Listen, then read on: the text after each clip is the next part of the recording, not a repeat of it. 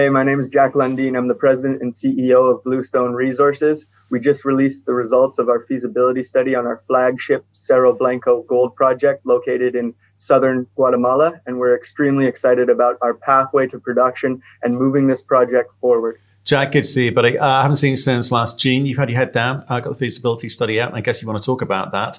I've got a few questions, but let's start with maybe give some of the highlights around the feasibility study, first of all. Yeah, sure. Happy to do that. So we just released these results. We've been working really hard on getting this feasibility study out the door. In just 51 weeks ago, we announced a PEA demonstrating very robust economics on an open pit project. Cerro Blanco was previously contemplated as an underground development, if you recall, and for us, when I joined in January 2020, we really were able to look at this project through a different lens, through success that we had in our drilling campaign and really our engineering and understanding of the deposit.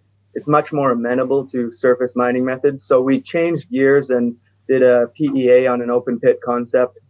And for the past year, we've been looking to validate those numbers through further detailed engineering, further optimization work. And now, just yesterday, we released the results of this feasibility study showing a project that's capable of producing over 300,000 ounces of gold a year and 1 million ounces of silver a year during its peak years of production. And because it's a near surface high grade deposit, we're going to be generating significant returns. There's a low operating cost, and therefore our net present value at a 5% discount is over $1 billion US, $1 billion US dollars, and over 30% IRR. So we've got a really great project here with a rapid payback due to the high grade nature of this project. And, we're just very excited to advancing. This is a big stage gate for us to move forward. It is. Some of the numbers in there are huge. But if I look back to our conversation of last year, I think, when you made that switch or decision, you made the decision to make the switch from underground to an open pit scenario. I think the market, they weren't happy. They didn't understand it. It felt that there would be big delays coming off the back of it. I guess today's numbers show economically why you made that decision, because they're fantastic, right? It's a quick payback, so, high margin project. But to the point of whatever it was 9 months ago, permits are needed, environmental studies need to be completed and all of that and submitted. Are you going to be able to get those? Is this going to delay things, or do you think that you've got the answers now or a better understanding of the timing around those components? Well, I think what happened last year when we announced we were changing our strategy from an underground to an open pit, that's not very common. You don't really see that in the industry. And of course, what that means is it did delay our pathway to getting into production. But we tripled the value of this project and doubled the resource of gold and silver. And really, when you look at this deposit, it is much more amenable to surface mining methods. So from that standpoint, it was a no-brainer. Yes, we're delaying production because we thought we could have a pathway to production with an underground concept in 2022, so this year. Now it's pushed out to the end of 2024. But when you look at the numbers and you look at what this project is capable of generating, open pit is the way to go. I think also last year when we were announcing the PEA, gold was reaching an 8-month low. A lot of money was pivoting out of the gold sector into other commodities, or mainly copper, but also in other industries as well. The pandemic rebound was much stronger than anybody, I think, anticipated, and gold took a hit for that.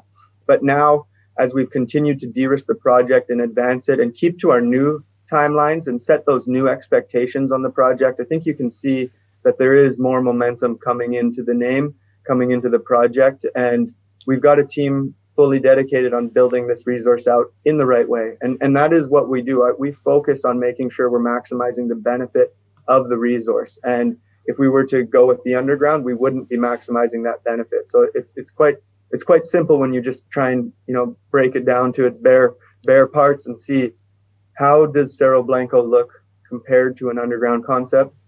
Much better with an open pit, and therefore, we know that we're making the right choice here, and we have a team to advance this project. So, right. So let me talk to you though, because about this environmental component and the permitting bit, right? Because as you say, when we spoke last year, gold price was, it was lower.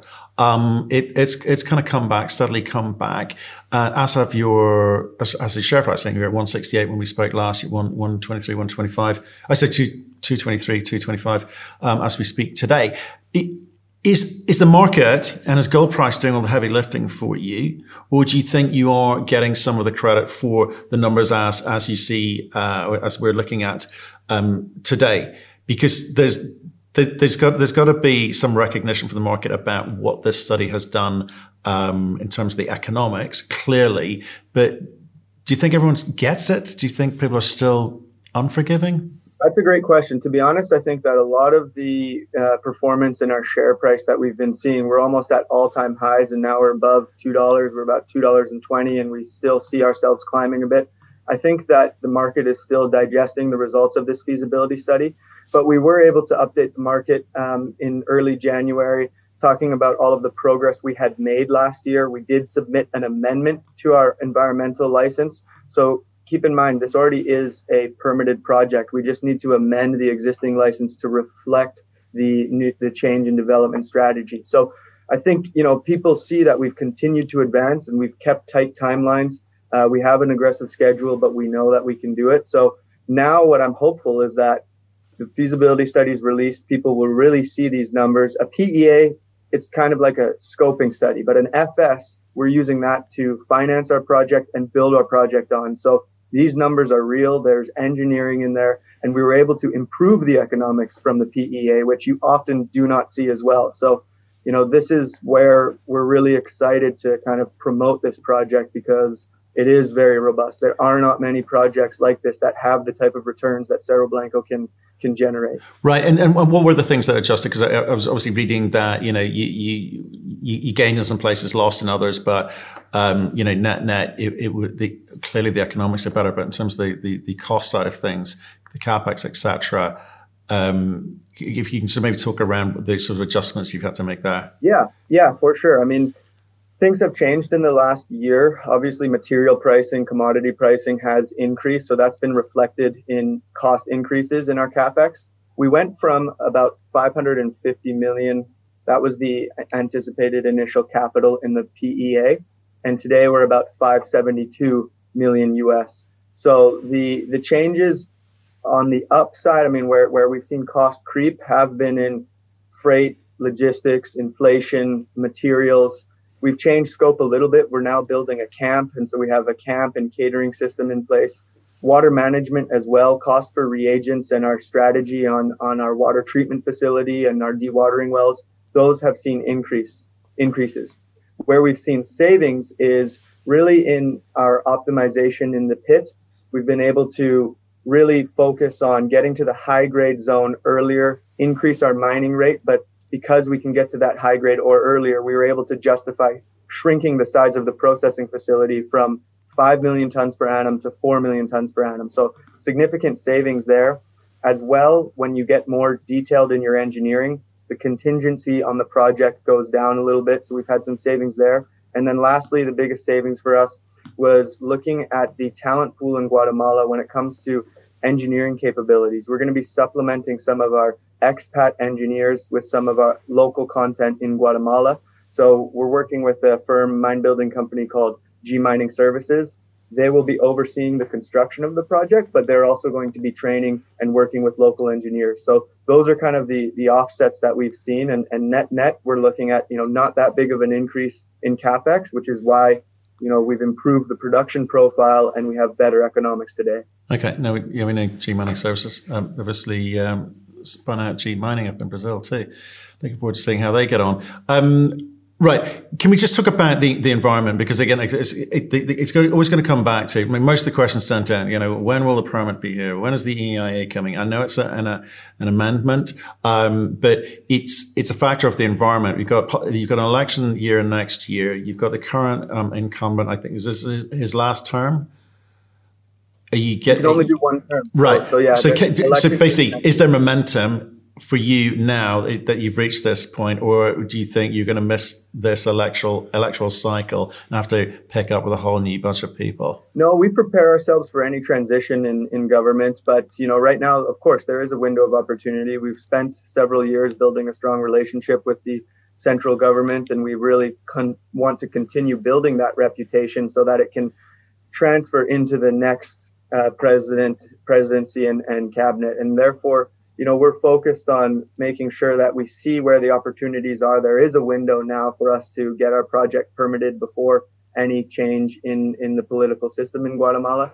We've submitted our application. We understand the process because this project has been in existence for so long. It was discovered back in 1998. We're the fourth company to own the Cerro Blanco project. There has been permit approvals, permit amendments in the past. And for us, with our permit amendment application, we believe that we put together the most sound document that a mining project has ever had in Guatemala. And I can say that because we were really focused last year on making sure that we did all of our baseline data collection from an environmental and social standpoint. So we're confident that we have a very sound document. And as well, a good indication for us on the permitting process is that we are building a bridge that will connect the 7 villages, including the Cerro Blanco project, to the town of Asuncion Mita. We submitted an EIA, brand new EIA document in December, and we've already got that EIA approved. We're looking to start construction within the next several weeks. So we saw that process, a successful permitting process, happen already in the past, couple months. And so we understand and we spend our time, we do our homework, and that's why we're confident we can continue to advance this project. Right. So, I don't really want to spend too much time on the feasibility study because G Mining Services are involved. They're a good company. They've worked with some of the biggest and the best. What I am wanting to talk about is what is going on elsewhere in South America. It kind of makes people a little bit nervous around, you've got concessions being taken off of Canadian companies. You've got Mexican government flexing and intimating nationalization. You've got Chilean governments talking about, increasing royalties. Same story, all across South America in its broadest context. I know Guatemala is its own independent state, and you've talked about, the current incumbent. But you too have to be very concerned and take an active part in terms of your ESG and how you interact locally. You've talked about building a bridge and connecting. I'm assuming that bridge is free to use for all, not just for the use of the mine.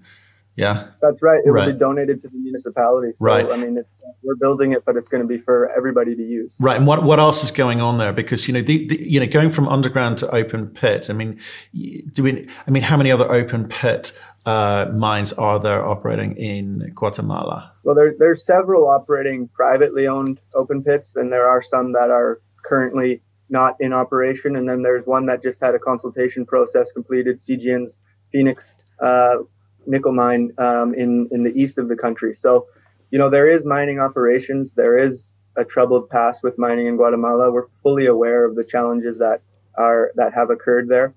But every country that has natural resources has gone through periods of challenges with natural resources and exploitation of those natural resources.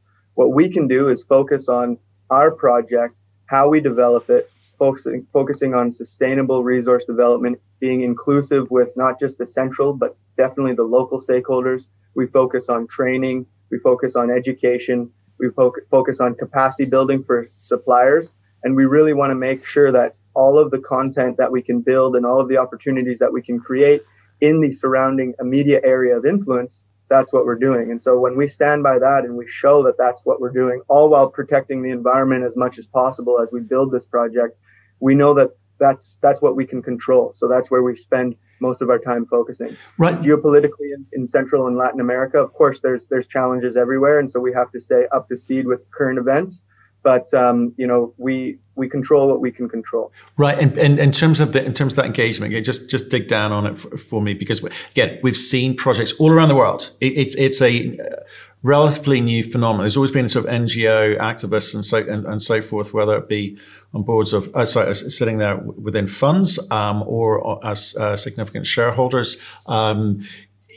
It's a ever increasing problem. So what are you doing at a local level? How you talked about retraining, locally, the engineering firm actually Mining Services training people locally, but what else are you doing in terms of job creation or more importantly, understanding of what mining can mean to the local economy as well as to the state? Yeah, no, happy to answer that question. I mean, it's a big focus for us. It's one of our key pillars, right? The mine itself, the development of the mine is a technically challenging thing to do, but for us, the social context and understanding what the challenges are in the communities in which we operate is more important, to be honest.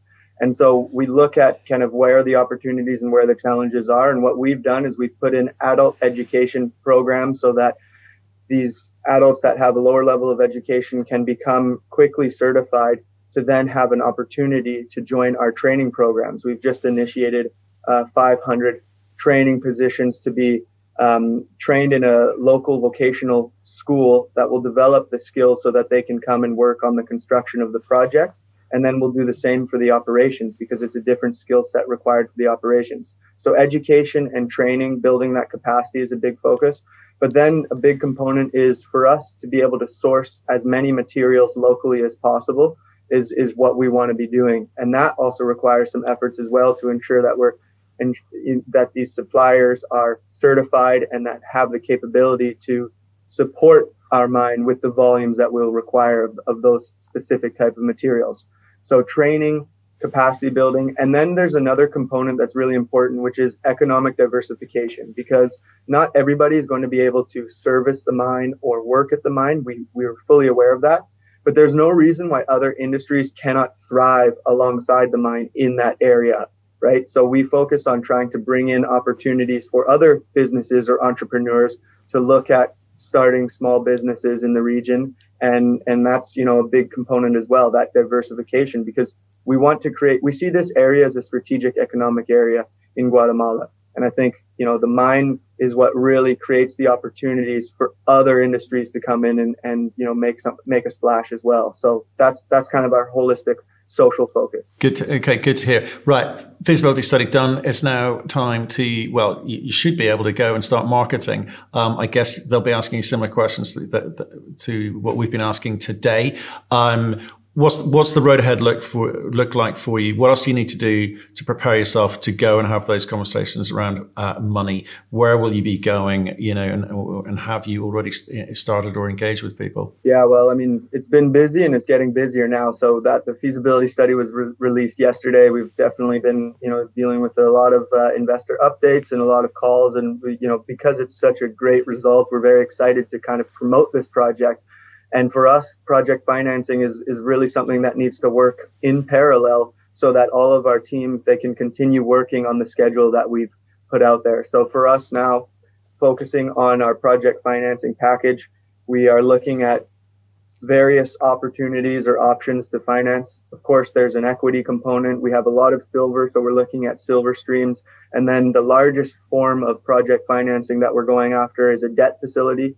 We've engaged with a syndicate of banks that we were talking with when we were looking and thinking about doing this project as an underground. So now that the feasibility study's out, this is our bankable feasibility study. We'll send these results to these potential lenders and go through the motions of trying to attract as much funding for as attractive terms as we can get. And then hopefully, by the end of this year, we have a fully financed project, or at least a pathway to being fully financed. And what that means is we may have to do some bridge financing to get us over the line until we get that full finance package in place. Right. I mean, and I know some in the FS, you're not sort of, it's not obvious. It's hard to find the CapEx number. So what's the number that you're actually going to be going after? And obviously you've outlined what you'd like, how you'd like to get that money in, but what's the total quantum? Yeah. So when we look at the feasibility study, initial CapEx, so construction costs to purely build and get ourselves into operations, that was that 570 million number. Of course, that doesn't include things like, financing costs or costs to get us from where we are today to that construction point. VAT is also not included in that number because it's recoverable, and that's about 60 million. So all in all, we're looking at more than 750 million US that we will have to be financing this project to get fully financed or fully funded. And therefore, it's a larger financing than when you look purely at the initial capital number. However, when you look at the payback on this project is less than 2 years at current gold prices. We're using $1,600 an ounce. The banks will, of course, use less than that, but still, even in a lower commodity price environment, this is one of the best projects out there because it's such a low cost of operation. Therefore, we think financing should not be as challenging as for other projects of this size. Okay, and obviously, first things first, you got to go and get this money raised. But with a 14-year life of mine and the capex that's going in, and I appreciate the payback and the margins, etc. There's an expectation that you would look to, do resource upgrades, etc. When do you start looking at that again? Because obviously, I think your card is full for the next few months.